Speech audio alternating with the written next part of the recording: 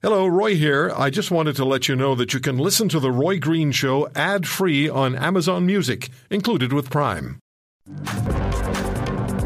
There was a very interesting study released by the Montreal Economic Institute earlier this week. Productivity. Important. It's really important. It helps the country thrive. So where do you think Canada ranks in the G7 countries of the world as far as productivity is concerned? We'd like to think we're maybe number one. We might settle for number two. You know, the Americans might do it a little better than us. But definitely we have to be number two. And if we're not number two, where the hell are we? Well, let's ask one of the co-authors of the report, the study, done by the Montreal Economic Institute.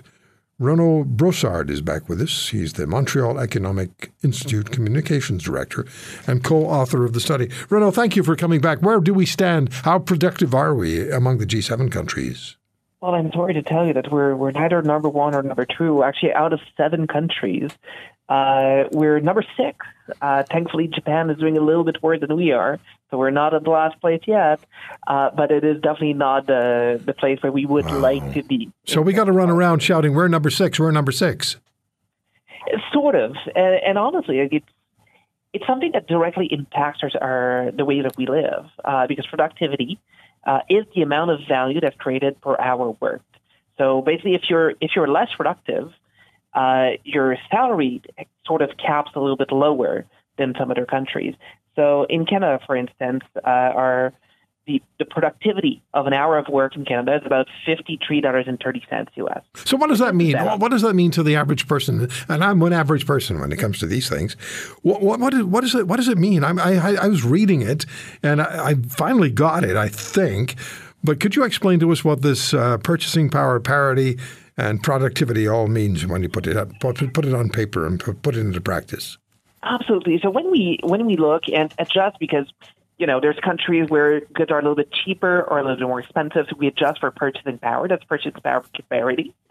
But then we look at GDP and the amount of the amount of value that's created for every single hour we work.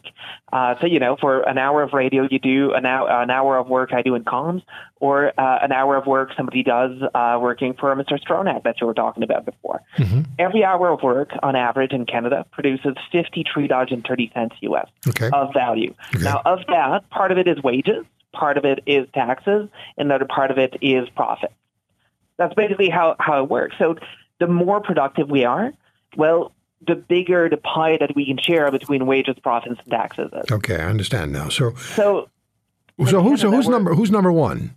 Well, number one is the U.S. and the G7.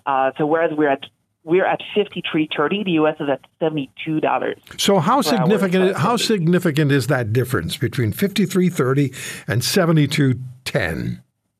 Well, basically, it means that it's about 40% more value that's created for every hour worked. I haven't done a calculation for the U.S. exactly, but I've looked at the G7 average. Now, that's $63.90.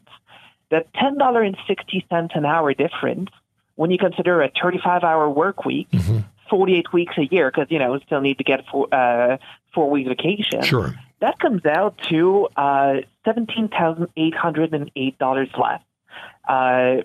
In terms of how much is produced in value by Canadian workers as opposed to the G7 average. So you're right. I don't know about you, but if I could live with $17,800 more, I would definitely take it. I'm lining up for that. So, but you're right here. This is what really people need to hear. This translates, and I'm quoting directly from your release, Montreal Economic Institute release. This translates to a standard of living that is 30% lower in Canada than in the United States. Now, some people, first of all, that'll stop you in your tracks. But there will be people who will say, well, we're smaller, we have a smaller population, we don't have the kind of influence that they have. And all of that is true. But we have potential. And please tell us why Canada's low productivity exists. Why is it there? It exists because the business environment is just not good enough to drive significant investment. So if you look at the amount of money of the amount of private investment in the non-residential sphere per worker. In Canada, it's about $17,000 per worker per year, which, seems pretty good. But in the U.S., non-residential private investment per worker is about $27,000 per year. That means that there's an extra $10,000 per worker that's invested in new machinery, new production methods, new things that basically mean that every hour worked by the Americans is just producing that little bit more value every single year. Whereas in Canada, we've been lagging in terms of private investment for years and years and years. The Trudeau Liberals were talking about it back in 2015. They said we're going to run, a few tiny deficits to try and kickstart the economy again and solve that issue. But 8 years in, they've run some significant deficits, and it just hasn't solved the issue. We seem to be going in the wrong direction. Right. So instead of going with an approach that is more focused on government spending, government subsidies, we should rather see what we can do to unleash private investment. And that's the good news about it is we know how to do it. Yes, we do. I mean, it's a matter of taxes.